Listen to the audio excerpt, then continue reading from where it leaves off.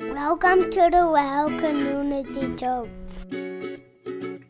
It was a Tuesday morning, and I was standing in my parents' kitchen getting ready for my first day of college when I heard my mom suddenly scream in horror. It was Tuesday, September 11th, 2001. And she told me that a plane had just flown into the first tower of the World Trade Center. And I didn't really know at that time what the World Trade Center was, but I knew it couldn't be good.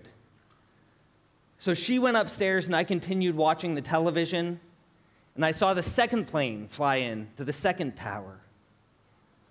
Something was definitely wrong. Now, I started second-guessing myself, just thinking, did I watch a replay of what had just happened a few moments earlier? But that day, I just remember feeling the weight of what was happening, and just this sense of that our world and this sense of security I had grown up under was kind of being flipped upside down. It's been 20 years since that dreadful day, and a lot has happened, a lot has changed. And I'd love to be able to sit down with each one of you and ask, where were you on September 11th? What were you doing? How did you feel? How did you react? But eventually, the question that we always come to after overwhelming loss and tragedy is, how do we move on? Where do we go from here? What do we do now? And you know what? I believe there are similarities in what we're currently facing today, in the sense that tragedy has struck, lives have been lost, our world has again been turned upside down, and what we thought was this temporary pause as COVID spread around the globe has now become a new way of life. So tonight, I want to start this new series that I'm calling Rebuild, a Nehemiah blueprint, because as I've been poring over these pages and sitting with these scriptures, I believe there's so much that we can learn from Nehemiah and apply to our lives today that will help us to move forward. So tonight's message I'm calling First Things First, because if we don't get our priorities straight, we're going to end up having to deal with them later at a much higher cost. So if you have your Bibles with me, flip open to Nehemiah. But here's the reason I'm going to ask you to turn there with me. It's because Nehemiah is an interesting guy. He's not a priest. He's a lay person. He's not this set-apart, sacred person. He's this common, secular person, but who God uses to bring about his glory. In fact, Nehemiah has a good government job. He's a cupbearer to the king, meaning that he's a taste tester / bodyguard, because what a cupbearer does is he makes sure that the drink the king's about to drink isn't poisoned. So he kind of sips it. If he doesn't drop dead, then he passes it on to the king. But then he gets word back from back home that Jerusalem's in rough shape, that things are bad. And he knew he needed to do something, and suddenly the joys of the good government job, the high standing, it didn't mean so much to him anymore. His perspective changed. His life changed in a moment. So he returns home to Jerusalem to rebuild the broken walls. But you see, this isn't something new. The prophets Haggai and Zechariah had encouraged the people to rebuild the temple 70 years ago. Jerusalem, for that whole time, had been vulnerable to enemy attacks. It was only the providential hand of God that protected them. Yet, they were still afraid to rebuild. Their fear paralyzed them and kept them from moving on. And actually, as we're going to discover in Nehemiah, it was their sin that kept them from being restored to God. So Nehemiah decides it's time to rebuild. And he puts a team together against much opposition, and he does it to restore the dignity to God's people. And as we'll see, they complete this project in 52 days. So 70 years of kind of telling people to, and then Nehemiah's like, we got to get her done. That's his personality. And he gets it done in 52 days. But most importantly, Nehemiah realizes that more than just the walls of the city that needed to be rebuilt, the broken walls needed to be met by broken hearts. That's where the rebuilding actually began. Is that he realized that the people of God, had to restore their relationship with God. First things first. So let's see how Nehemiah starts before any building actually begins. So I invite you to join me in Nehemiah chapter 1, where we'll be starting and reading through verses 1 through 11. The words of Nehemiah, the son of Hachaliah, in the month of Kislev, in the 20th year, while I was in the citadel of Susa. Now, that's the winter resort for the Persian kings. So Hanani, one of my brothers, came from Judah with some other men, and I questioned them about the Jewish remnant that survived the exile, and also about Jerusalem. They said to me, those who survived the exile are back in the province, are in great trouble and disgrace. The wall of Jerusalem is broken down, and its gates have been burned with fire. When I heard these things, I sat down and wept. For some days I mourned and fasted and prayed before the God of heaven. Then I said, O Lord, God of heaven, the great and awesome God who keeps his covenant of love with those who love him and obey his commands. Let your ear be attentive and your eyes open to hear the prayer your servant is praying before you day and night for your servants, the people of Israel. I confess the sins we Israelites, including myself and my father's house, have committed against you. We have acted very wickedly towards you. We have not obeyed the commands, decrees, and laws you gave your servant Moses. Remember the instruction you gave your servant Moses, saying, if you are unfaithful, I will scatter you among the nations. But if you return to me and obey my commands, then even if your exiled people are at the farthest horizon, I will gather them from there and bring them to the place I have chosen as a dwelling for my name. They are your servants and your people, whom you redeemed by your great strength and your mighty hand. O Lord, let your ear be attentive to the prayer of this your servant and to the prayer of your servants who delight in revering your name. Give your servant success today by granting him favor in the presence of this man, the king. I was cupbearer to the king. Now, if you're familiar with the Old Testament and some of the Bible stories that we've grown up on, you may recognize a similar pattern or motif that God's people are in trouble, God places someone in a position of influence, and then God calls on that person to act to bring about God's provision. A few examples include Joseph and the Technicolor Dreamcoat, Esther, for such a time as this, Daniel and the lion's den. And all of these people God used to show his enduring love and his everlasting faithfulness. And what I love is that it removes this sacred secular divide, and it shows that God is working through all people everywhere to bring about his glory and his provision. But let me go back to verse 4 for just a minute. Because Nehemiah says, when I heard these things, I sat down and wept. For some days I mourned and fasted and prayed before the God of heaven. Now, as I'm reading, I usually skip right over that. But this time, as I've been settling into the text, I'm like, I want to know what some days means. Because is this like 1 or 2 days? Is this a couple weeks? Well, the month of Kislev was between mid-November to mid-December, and we're talking about 446 BC here.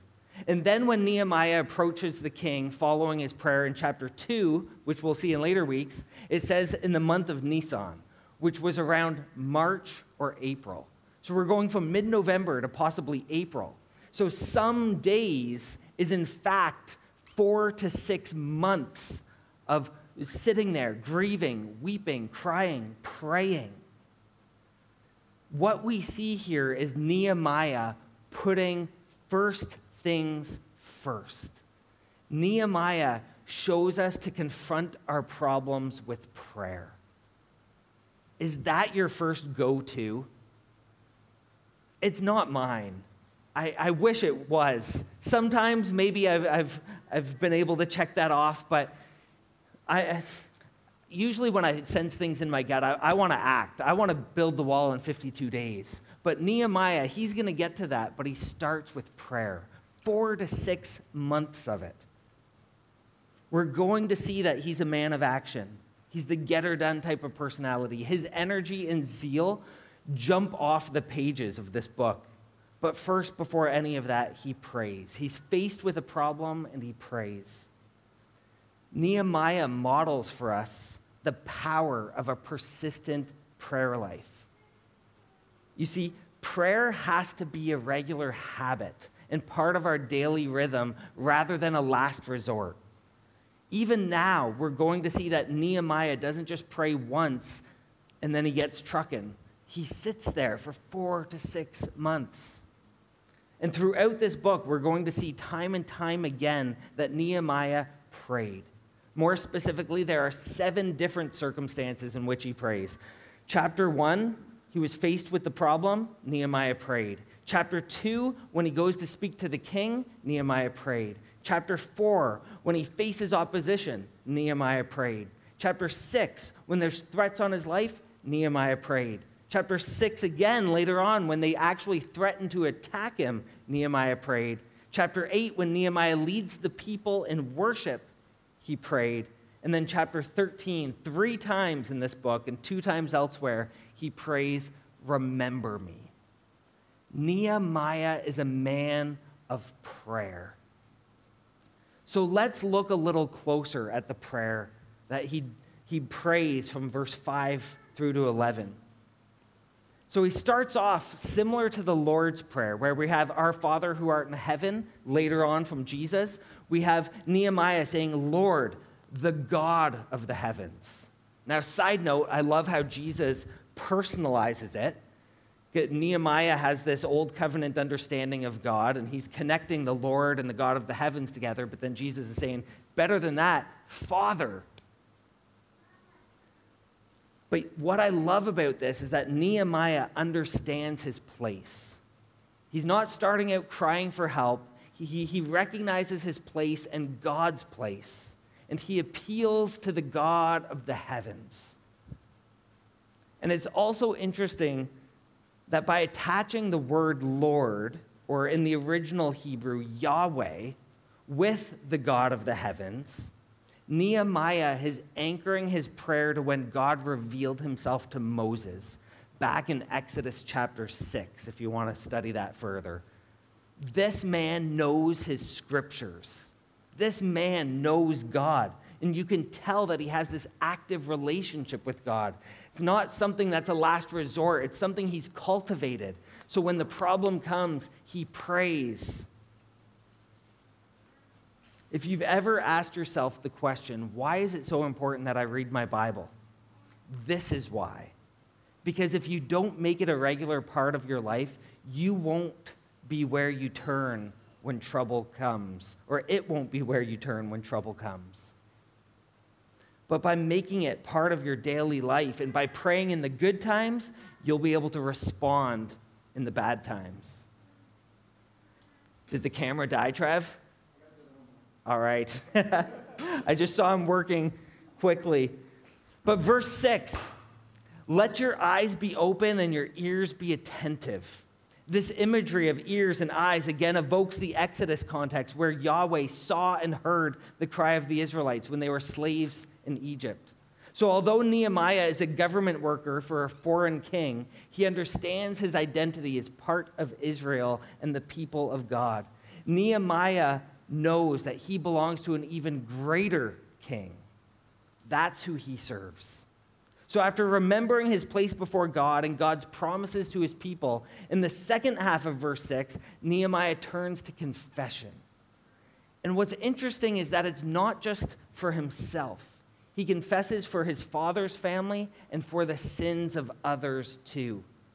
Because he recognizes that while he's still part of the problem, we've all fallen short, that we're all in this together. And I love it because how often do we maintain a posture of rightfulness when in fact we need to assume a posture of openness and brokenness? We should be willing to humble ourselves and ask, how have I sinned against God? Now, that word sin I've used a few times tonight, and it comes with a lot of baggage, but here's my favorite definition of sin. It's anything that disrupts the peace and harmony that God desires for the world. Another way of describing it is missing the mark, kind of God's ideal, God's design, and then we kind of go off and miss the target. But anything that disrupts the peace and harmony that God desires for the world. And commentator Donna Petter writes, we as Christians have a responsibility in our own particular cultural context to identify and weep with the aftermaths of the sins of our ancestors. A posture of humility will prevent us from smugness, arrogance, and defensiveness when confronted with our own corporate past. As Nehemiah demonstrates, we have a responsibility to own the consequences of the corporate sins from the past. Now, this doesn't imply shared guilt, but it's a prayer of identification that we are all called to participate in this way of life together. God calls us to covenant loyalty. Verse 9 says, if you return to me and carefully observe my commands, I will gather my people and bring them to the place where I've chose to have my name dwell. This is why prayer is Nehemiah's first priority, because he knows that God said, if you return to me. Nehemiah knows that God is faithful to his promises. In the church that I grew up in, the pastor would say, God is good, and we'd all respond, all the time. And then he'd say, all the time, and we'd go back, God is good. And you know what? It's true. God is good. And it's not because things are going our way or because life is good. It's because God is good. That's just who God is. And Nehemiah knows this. God is always faithful to his promises. Nehemiah reminds us that we need to rely on God's promises when we pray. And the way we know God's promises is by reading our Bibles, by digging into the Word. And I love it because Nehemiah has this go big or go home attitude, and he begins asking for big things because his confidence rests in the past record of the Lord's faithfulness. And it rests in the Lord's character. Like Nehemiah, we can trust God based on his past record. And now we have the person of Jesus to look to and follow, to do life with. The suffering of Jesus for our sake is not just something that he did. It tells us who God is. God is always faithful to his promises. 1 John 5:14-15 puts it this way. This is the confidence we have in approaching God, that if we ask anything according to his will, he hears us. And if we know that he hears us, whatever we ask, we know that we have what we asked of him. But a successful prayer life and sin don't mix. It's been said that the Bible keeps you from sin and sin keeps you from the Bible. But more importantly, sin keeps us from God. It distances us from God. And it's so hard sometimes to get back. But this is why it's so important to make first things first, and why I wanted to start off this whole series of Rebuild by focusing on prayer. Because it'd be so easy to kind of come back in here guns blazing and just start doing things again for God. But like I admitted at the beginning, it's been a tough year and a half. There were days where I was drawing near to God, and there were days that I was distant. But a successful prayer life and sin don't mix. We can't be living life apart from God in a life in blatant sin, the disruption of the peace and harmony that God desires for the world, and expect God to answer our prayers. And this is why Nehemiah creates such a good blueprint for us to follow, because he shows us what it looks like to have this profound knowledge of God's word and this exceptional ability to apply Scripture to the specific situation at hand. And that's what I'm desperate for. You can't read Nehemiah and not be encouraged to grow in your knowledge of the Word of God. Likewise, you can't read Nehemiah and not long to have the wisdom to apply the specific biblical truths to specific situations. I believe these are essential characteristics for all of us who strive to follow the way of Jesus, whether through ordained ministry or through lay leadership, as Nehemiah was. He's a government official, soon to be builder. And the beautiful thing is that God uses him, God uses you, God uses me. He uses all of us for his glory. What Nehemiah does in and through this prayer is anchor the moment he's in a much larger context of what God's been doing since the beginning. Nehemiah appeals to God to continue restoring his divine presence in their midst. And you know what? That's the good news we celebrate today, that God has restored his presence in our midst. Jesus. And better yet, for those who believe in him and follow him, he gives us his Holy Spirit. And it's not a spirit of timidity, but a spirit of power, of love, and of self-discipline. So the question is, do you believe him? Have you put first things first? Going back to the beginning, Nehemiah 1:4 says, when I heard these words. So now it's your turn. Now that you've heard these words, I want you to take a moment and ask God to speak to you. Ask him to give you his insight. What's he saying to you tonight? What problems are you currently facing? What do you need to bring before him in prayer? Where is God in your life? Are you moving toward him or away from him?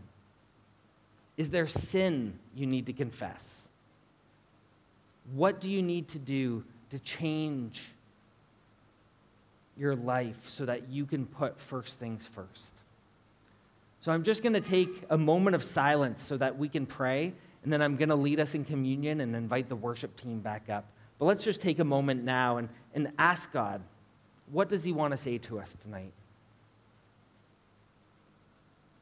Father, thank you for speaking to us through your word, for giving us a blueprint to follow. And thank you for giving us your Son, Jesus. Amen.